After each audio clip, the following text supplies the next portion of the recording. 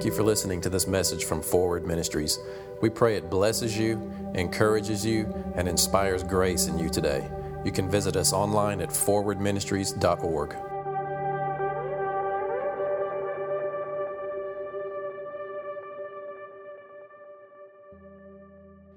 Well, I just have a simple message today, but that's what we need, right?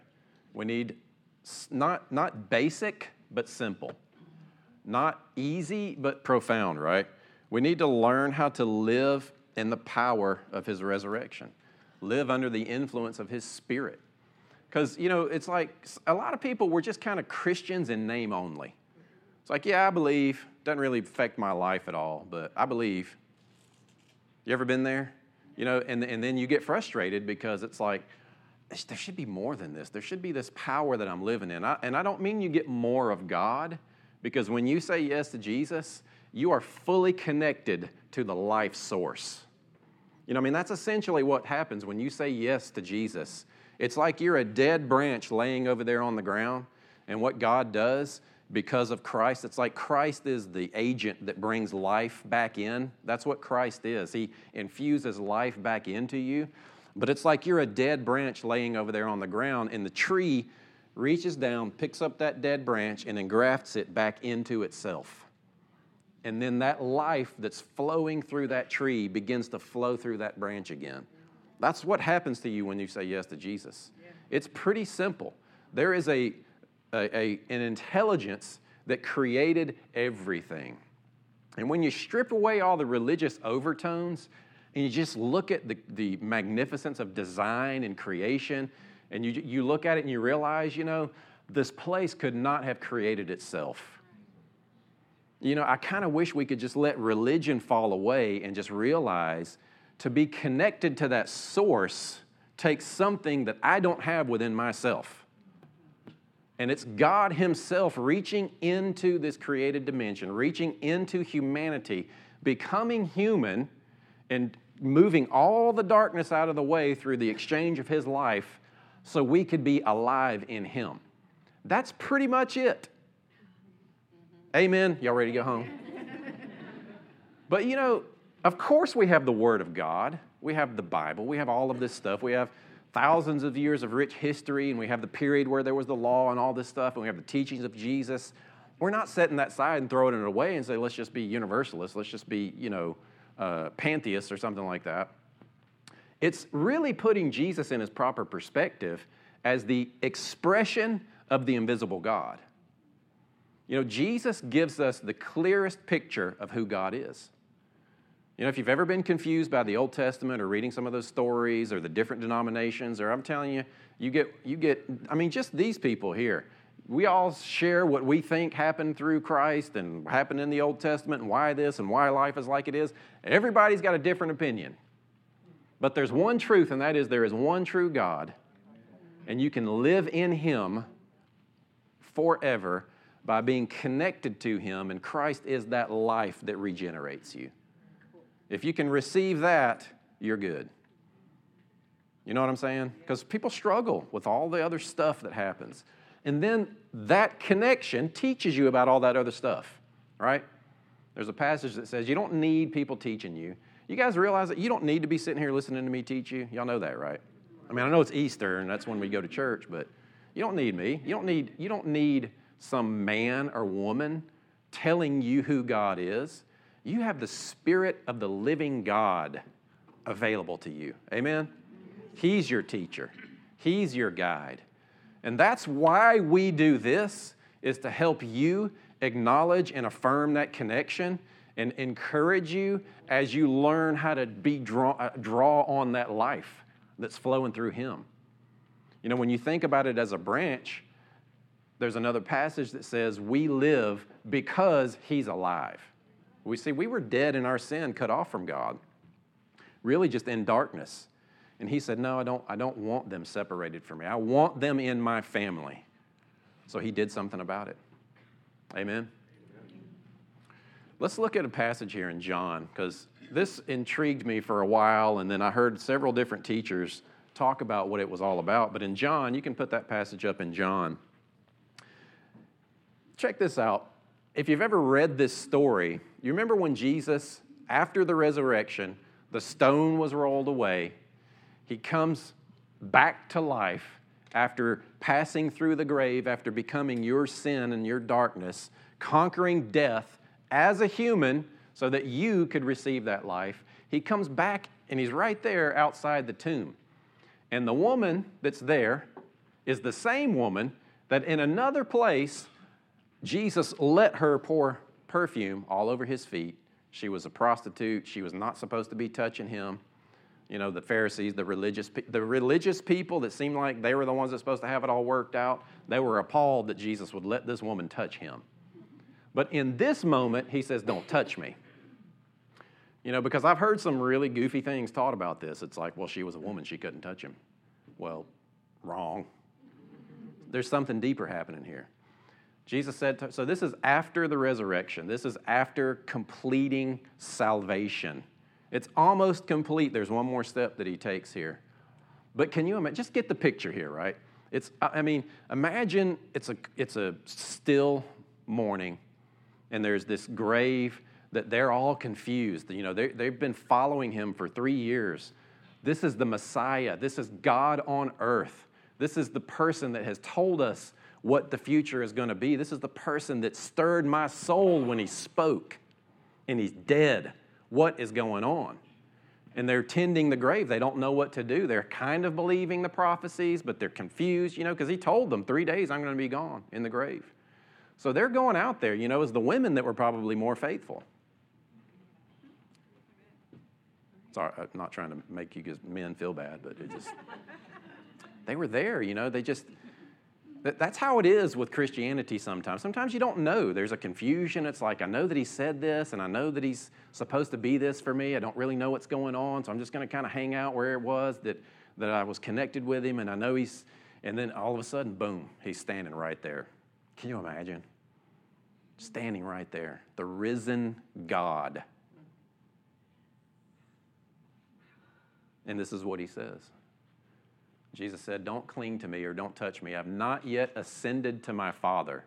Now, the ascension that he's talking about is not the one that comes in 40 days after teaching for 40 days on the planet in resurrected form.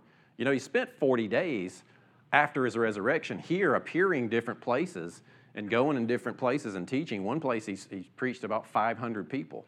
I mean, how cool would that be? Yeah. Here's the resurrected Jesus. Jesus held a sermon down there by the river. I mean, sign me up for that meeting, right? But in this moment, there's something really, really powerful happening here. And if we understand it, you will forever understand sacrifice and salvation in terms of what God expects and how he provides it apart from your effort and your works. And it's all in this blood right here is what he's about to talk about.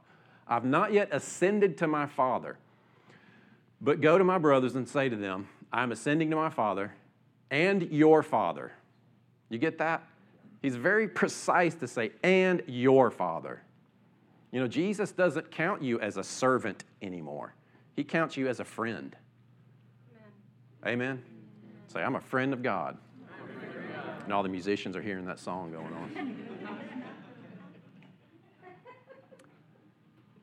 And to my God and your God. He's your God and he's your Father. Jump to the Hebrews passage if you would. So what's going on here? He says, don't touch me. What's going on here? This is what's happening. This is Hebrews 9:11, and we're going to go through 14. But Christ came as a high priest of the good things to come, with the greater and more perfect tabernacle, not made with hands, that is, not of this creation, not with the blood of goats and calves or bulls, but with his own blood, he entered the most holy place once for all. Now, why blood? You know, I didn't know. I was a Christian for a long time, and I still was like, why blood?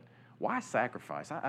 And then he took me back into Deuteronomy, and he showed me the life is in the blood. So it's not about appeasing a paganistic, bloodthirsty God that needs to kill something. because sometimes the sacrifice is taught a little strangely from the character of God's perspective. What we're talking about here is an exchanging of life. You know, there is an element of penalty and judgment on the cross, a big element, but it's more about God manifesting into humanity to consume all of its darkness and destroy it so humanity could be reconnected to the light again. That's why the blood. There's something about the blood. The life is in the blood. So it's not about a murder of a son. It's about an exchanging of places because of the life in the blood. Amen? So this is what he was about to do. When he rose up out of that grave, he had his own blood. He was a high priest after the order of Melchizedek, not like the Levitical priesthood, but it's a representation of what happened under the old. Let me finish reading this and I'll comment on that a little bit more. So having obtained eternal redemption, say eternal, not temporary, because the other system was temporary. When the high priest would go in and offer the blood of goats and bulls, it was only a temporary atonement, only a temporary forgiveness of sin. This is eternal redemption. Amen? Next verse. For if the blood of bulls and goats and the ashes of a heifer could, sprinkling the unclean, sanctifies for the purifying of the flesh, see, that's what was purified under the old, how much more shall the blood of Christ, this is what he has with him when he comes up out of the grave. He's getting ready to go in and make this offering. Who through the eternal Spirit offered himself without spot to God to cleanse your conscience from dead works to serve the living God. What he's doing is he's taking that blood, right? So get this picture. We have the model of the Levitical priesthood system where you'd bring your sacrifice to the priest and temporarily sins would be forgiven because of the blood of goats and bulls and doves and all. There are all kinds of different prescriptions for sacrifice. If you've ever read Deuteronomy and the first 5 books there, it's really interesting. But if you look at it from an external flesh carnal perspective, you think the gods must be angry type thing, right? You think God's really angry and he's got to kill something to keep from killing me. And that's really not what's going on. There's an exchanging of life that's happening. And humans could not be in that place to make that exchange of life. You know, think of it in terms of the light perspective, right? So the human eye can only see a particular section of the light perspective. Is that the word perspective? What do you call it? Spectrum. Smart people. There are, and sound even, you know, there are frequencies, there are waves above and below what we can perceive. And you have to be able to have the right vehicle to engage with that part of the spectrum. You know, that's kind of like what life in God is like. He's not distant and far off from over there. He's just higher on the life spectrum. You know what I'm saying? He's here. He's all around. But in order to vibrate on that frequency or see that kingdom or engage in that level of the spectrum of life, you have to be changed, or something has to happen to you in order for you to be able to rise up and engage in that part of the spectrum. I'm going to say that about 5 more times. Spectrum. Are you following me? You know, if we kind of strip away some of these religious tones and we just realize, you know what? There is an order to creation. There is an obvious intelligence, the way of the world, and there's a highest form of life in that way. And you can't get there on your own. You get there through the life of Jesus. You don't get there through your own works. You don't leave it because of your own works. You have that life, you keep that life. You're engrafted in. Amen? So, let's go to this next verse here. And I want you to see this. It says, and he himself is the propitiation or the atoning sacrifice for our sins, not for ours only, but also for the whole world. This is very, very powerful. See, because these guys were Jews, and they were, up until now, God was for the Jews. Now, the reason that's true is because ultimately he picked them. He chose Abraham to build a nation around, to get the Messiah in the earth, so he'd have a bloodline that would stay faithful, kind of, that he could get himself into the earth. That's what it's about, right? So this was a declaration that those dirty Gentiles can be saved too. It's for everybody. There are particular denominations that say that only the elect can be saved, meaning God has decided ahead of time who can be saved and who can't, and the ones that he's decided will be saved and the others won't. They don't even have a chance. Baloney. Can you say baloney? That's fake meat. See, that's baloney is like fake news, right? It's fake meat, fake truth. Saying that is fake truth. Amen? All people have the opportunity to say yes to Jesus. Praise God. And so we get a little bit more understanding in him making this offering and making this sacrifice, in that it's for everybody. But back to him standing before the Father. So he tells Mary, don't touch me yet. I've not yet ascended to my Father. What he's going to do is go into that highest spectrum. There we go. That highest dimension, let's say, of life, where God is. The point of singular existence or the singularity of life, the source from which everything was birthed. That is where God is. And Jesus went into that place to create a way for you to be connected to that forever. And it wasn't about murder, it was about an exchanging of life.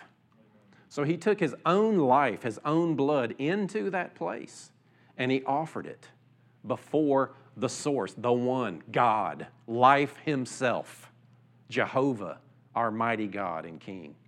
And he offers it. And it's not to appease his anger. Now, God did have wrath towards sin, and that had to be dealt with. That's part of the cross.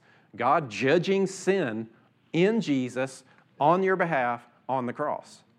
Say, I'm forgiven. God did have anger and wrath, but it was towards sin, not toward you. That's why he came here himself. So that's what he's doing. He's going there and he's cleansing that place of the accusation towards you. He kicks out the enemy in that moment. Satan no longer has access to that place to separate God and man any longer. The only thing that keeps us separated from God and man any longer is not choosing that life that Jesus says here. Just take this life. And he offers that. And I think that's a literal place. I've said it, but man, I'm telling you, when I get to heaven, I'm going to wherever God is, and I want to see that heavenly Holy of Holies altar, and I want to see that blood sprinkled there. I could just imagine, it said that when Cain killed Abel, that Abel's blood cried out. Imagine what Jesus' blood sounds like. I don't want to get weird, but man, what does life sound like, Looking at that, knowing this is my righteousness. This is my peace. This is my life. This is how I can enter into that eternal dimension because he laid his life down. He became me so that I could be with him and be like him. Man, that's what it's about. And we live these lives not knowing that value. We live these lives not knowing the intentionality behind God reaching out to bring you back into his life. I know because I have a counseling office. And I'm telling you, you might think that you're the only one that feels this way, but everybody feels alone and disconnected and not part of a family and not part of a body.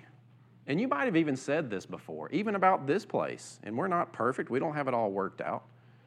But if you have the mindset that that's their thing, but I'm kind of over here, I'm not really one of them.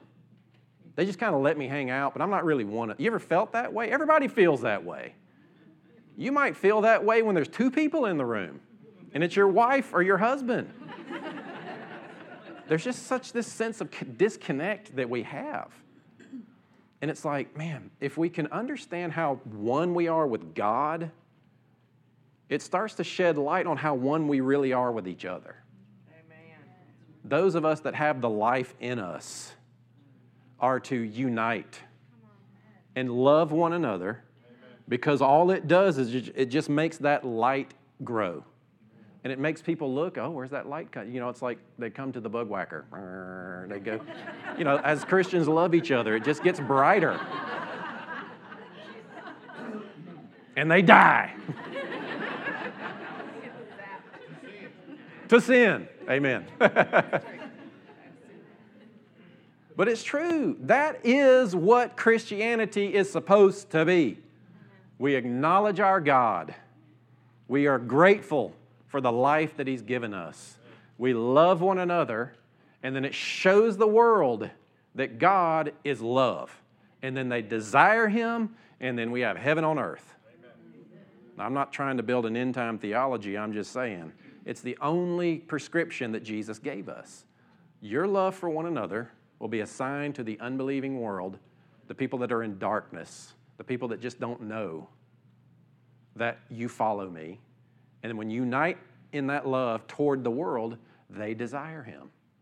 It says that when we are one in Him, in our unity, this is John 17. If you've never read it, go home and read John 17. It's the last prayer of Jesus, well, before He's arrested.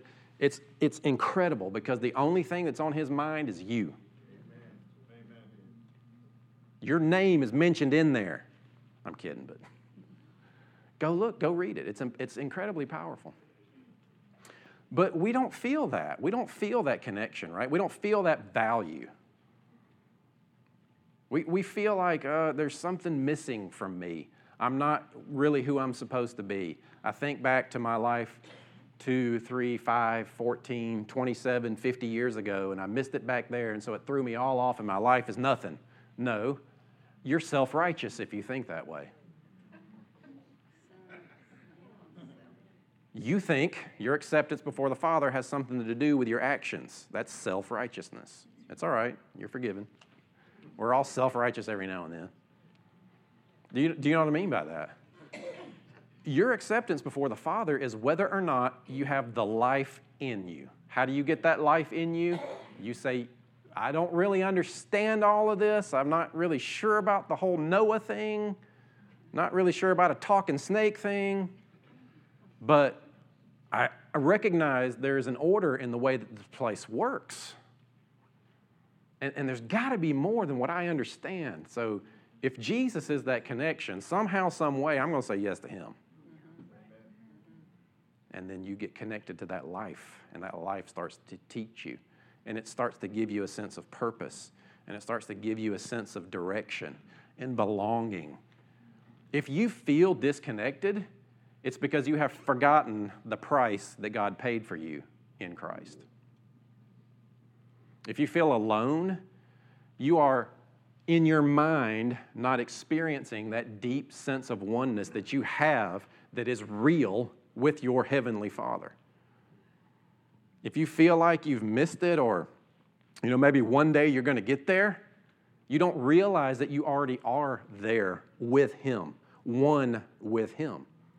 Now, of course, that life should continue to teach you, and it should bear fruit in this world. I mean, I'm not saying that you just get saved and live like hell from there. That's dumb. I mean, is sin okay? No. This is not an opportunity to just say, well, I'm good with God, so I can just do whatever I want to. Who says that? I'll tell you who says that. The overly religious and legalistic person that's only doing the right thing because they're supposed to. You remove that restriction off of them, and their heart is revealed. So this is what it's about now. It's acknowledging our God, staying connected with Him in any moment, in every situation, in every conversation, in every aspect of your life, with every relationship, do you know who you are in Christ? Do you know that you were that dead branch that has been picked up and put back into God, and you have the life of God flowing through you? Do you know that in every situation, you're getting ready to go out of here, you're going to make some decisions. You've got life to live. It's waiting for you out there all day long. It's waiting for you, life. And it needs things from you, decisions. It's going to make demands on you. You have to first acknowledge, I'm connected with life. I have life within me. This thing shall not overtake me. This world will not kill me. This world will not separate me from God. These circumstances that I'm facing are nothing compared to who I am in Christ. And you tell your life these things. And it doesn't matter what happens to those situations, they usually get better because that starts to condition your mind to think like God. And so you start making decisions like God would make on this planet, like Jesus. And it just changes everything. You're connected with God. You're one with Him. See, some of you are facing some pretty serious things. And you think, well, you know, I don't have any value for myself. I'm just not really worth anything.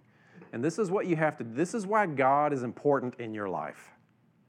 This is why God gives you the most deep sense of purpose for existence, because it's not about you. It's about Him living through you and you participating in that life. This is why when you feel disconnected and you feel alone, it's not true. Say, it's not true. I am not alone. But can you actually connect with that and it do something different in your life? Are you with me? I mean, can you stop at some point in your life, at some point in your day, and turn your attention back on your connection with God? Not trying to make sense.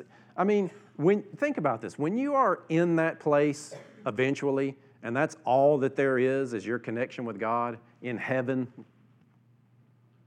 I mean, I don't mean to air quote heaven like it's not real, but you know. That's the best way we understand it.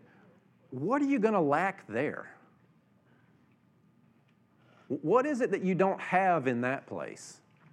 And do the things in this world matter in that place?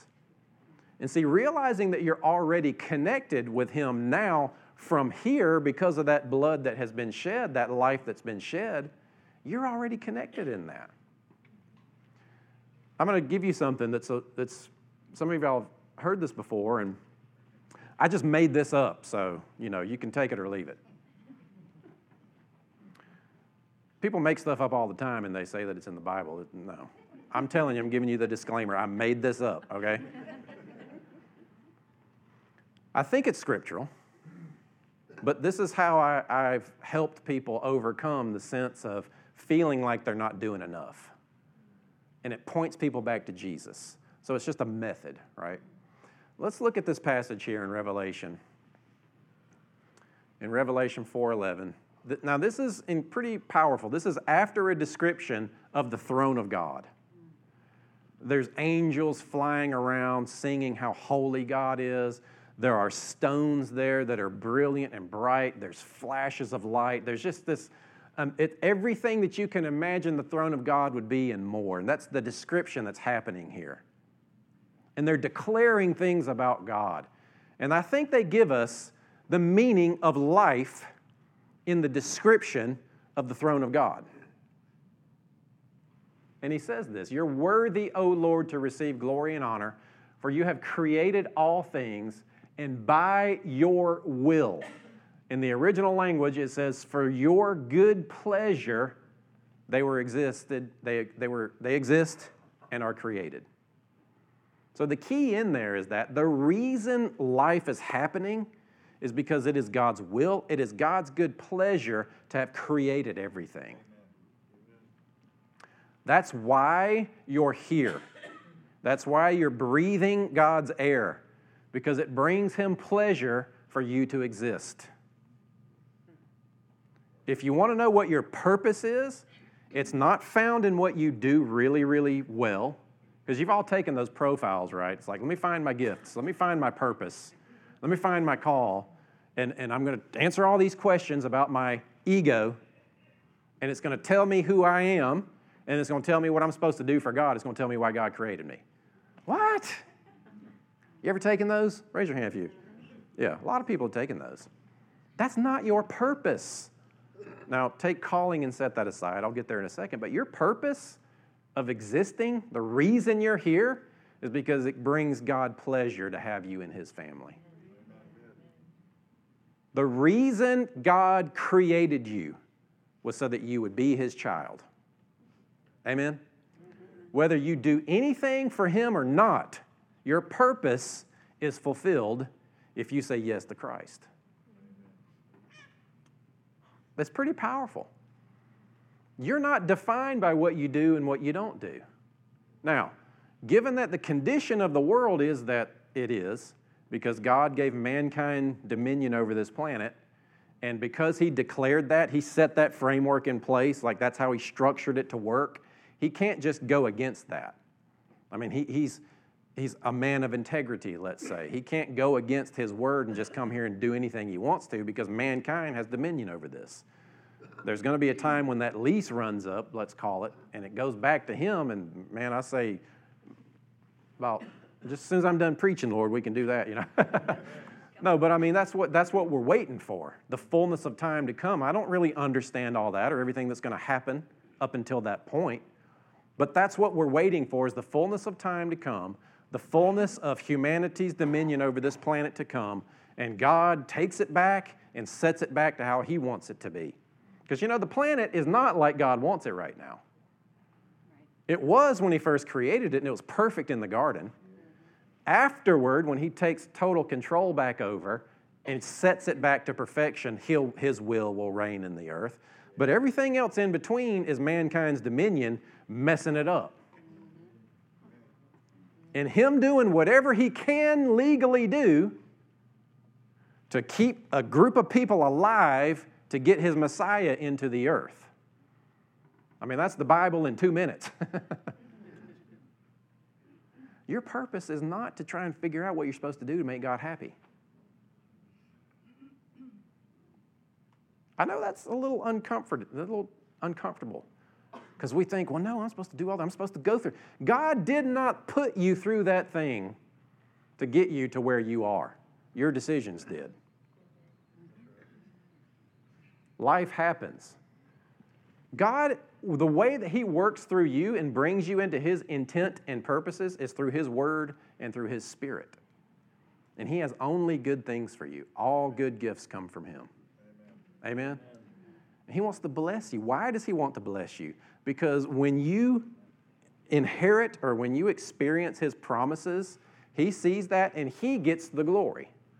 For you to walk as a blessed child of God, free, and freedom is offensive to some people. Don't flaunt it in front of people's faces. You know what I mean? We get, like when we start discovering grace and we start discovering the freedom that we have in Christ, people get a little egotistical with it. It's like, oh yeah, well, let me show you how religious I'm not. You know. Yeah, don't do that. You know what I'm saying?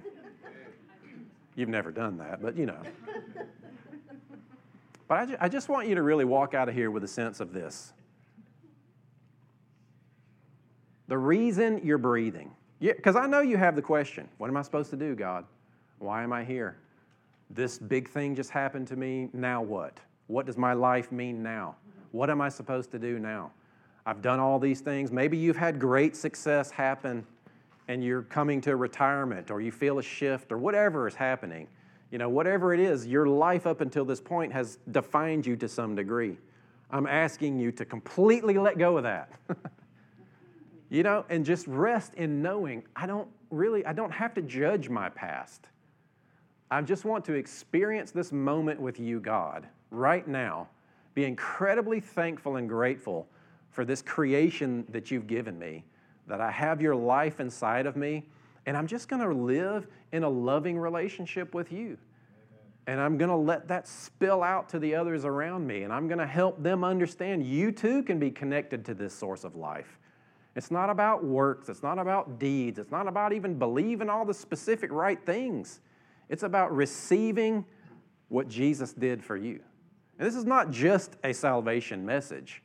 Honestly, a lot of believers need to hear this kind of message. I mean, I'm not just trying to get people born again.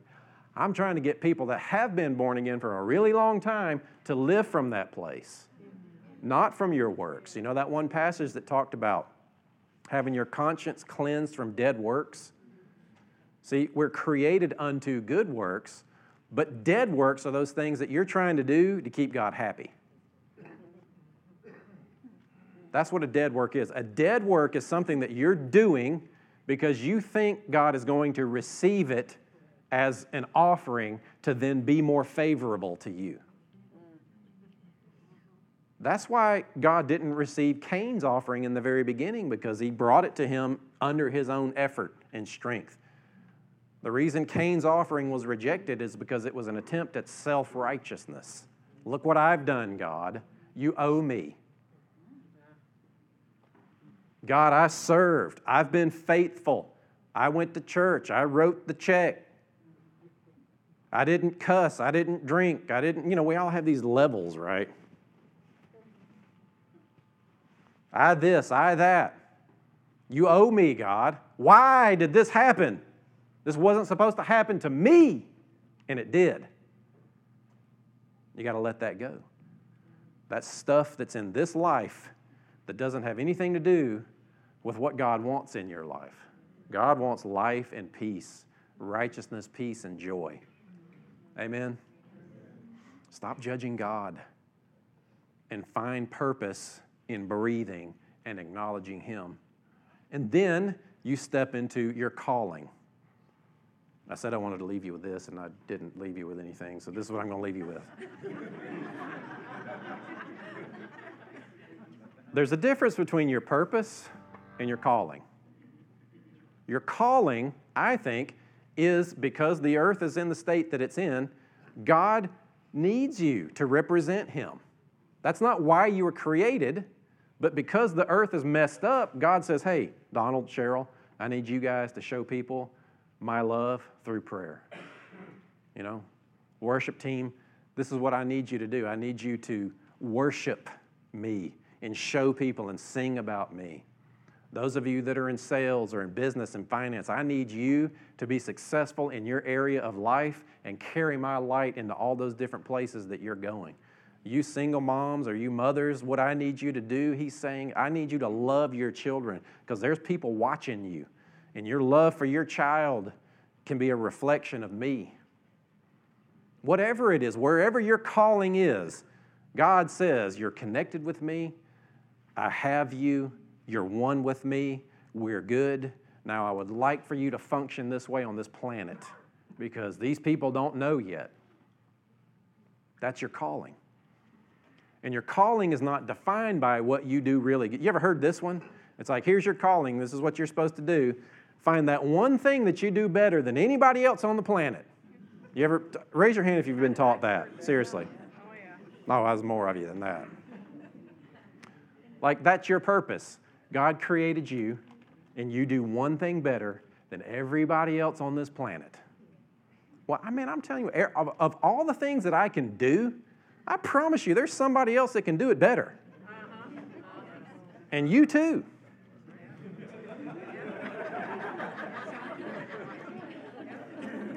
My wrestling coach used to tell me, he said, I don't care how good you think you are, there's somebody always that can beat you. Your purpose is not defined by what you do really well. Now, you might get to just use your skills and your talents and your God-given gifts to walk out your calling, but you exist to be a child of God.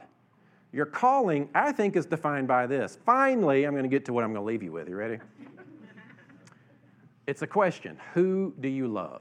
Not what do you do really well, not why did God make me, not what's the strategy that heaven laid out for my life ahead of time. Like I got, like God's a sideline coach writing out the plays ahead of time. You're like, and over here you're going to run around this, Man, we get weird with that. But it's answered in this: who do you love? So think about that for a minute. Who do you love? Well, I love my spouse. I love my children. Okay, well, do they know that you love them? Because remember, our love for one another is a sign to the world that we follow Jesus. The way that you interact with your family, is that a sign to the world that you're following Jesus? Uh-oh. See, this is where life happens. Because this is where we need transformation. This is where we need to yield to that inner righteousness and holiness and let it teach us and shape us and transform us outwardly so that we properly reflect Him.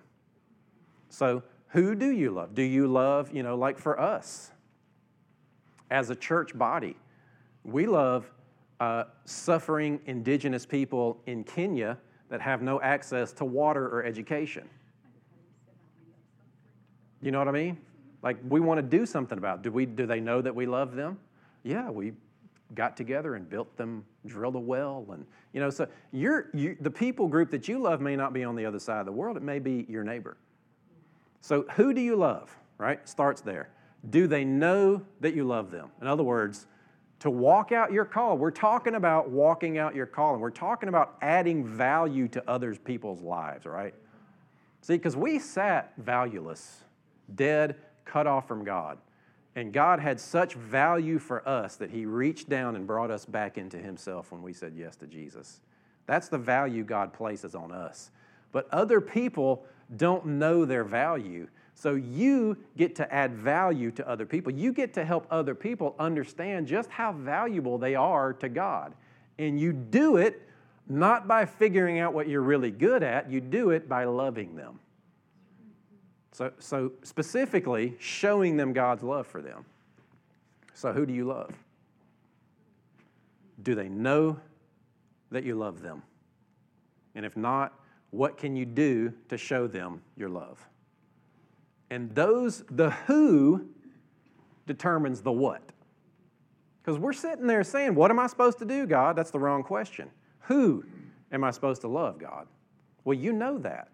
But you might be sitting there saying, I don't love anybody. Well, you know what? You get to start with yourself. You get to start with administering God's love to yourself. Can you do that? Can you bring yourself to a place where you go from feeling worthless to where you actually start experiencing the love of God for yourself? You're the hardest one to minister to. You accomplish that, you can reach anybody. I'm telling you the truth. But it's a matter of the heart. What's going on the inside between you and God? Who do you love? Do they know that you love them? And what action can you take to show them that love? Do you need training? Do you need resources? Do you need a building? You know what I mean? Like, what is it that you need? And God will start adding those things and providing those things to you as you start to walk toward those people and show them, I'm going to love these people. I'm going to show them your love. And then He just starts adding to you what He needs you to have to bring them into this loving relationship with Him. It's really pretty simple. It's not about the rules and the do's and the don'ts. Jesus took care of all that. He gave you righteousness so that you can live from it. You can live transformed. You can live under the power of His grace to walk into this world equipped with everything God has to show His love and reflect His glory. Amen? Because He loves you. It's just the bottom line. So I do want to take an opportunity. But leave here answering that question. Who do I love? Do they know that I love them? And what can I do or what do I need to begin to show my love to this particular people group? Because you might not have the skill that you need to walk out your call. I mean, that happens. It's like, okay, well, I'm supposed to do this. Well, I don't know how. So I guess I'm a failure. No. If you know how to love those people, then God adds everything else. I know I kind of keep going, but I keep hearing things, so I don't want to. It's okay. It's okay.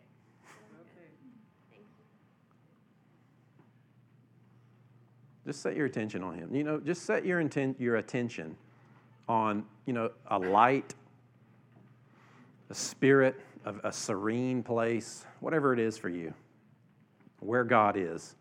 And just realize you're connected to God. God, I acknowledge you. In my mind and in my heart, I don't understand everything. I'm not sure I even believe all of this stuff, but I know that there's got to be something. And I'm willing to believe that Jesus is somehow related to that. And I'm willing to open myself to that spirit and say yes to you, Jesus. And then begin to be led and taught by you and by your spirit from here forward.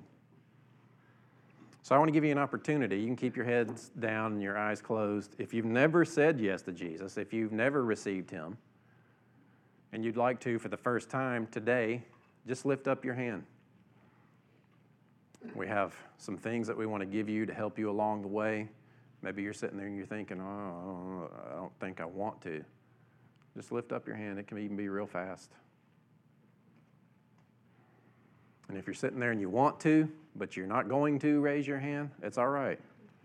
Just inside, just acknowledge to God, I thank you. I thank you for life. I recognize that there's order. I recognize that there's design. I don't get it, but I'm willing to open myself up to you. I'm going to say yes to Jesus in this. As much as I know how today, I'm going to say yes. I'm willing to begin to make this journey and just walk this path with you, Lord.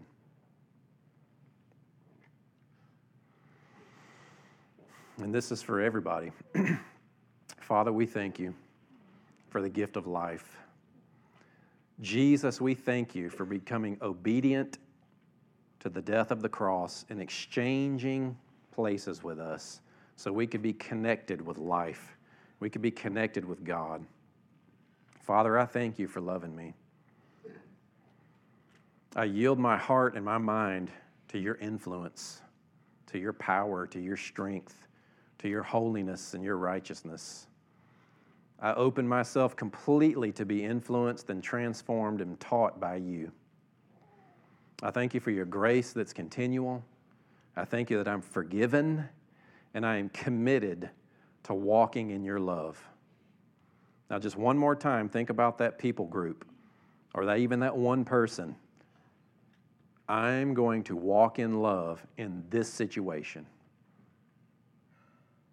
And if you're making that commitment, you're going to walk in that love. Just lift up your hand. You're just kind of making that acknowledgement to him. Yep. Hands all over. Father, we thank you. We thank you for your peace. We thank you for your strength. We thank you for your guidance. And we give you all the glory. In Jesus' name, amen.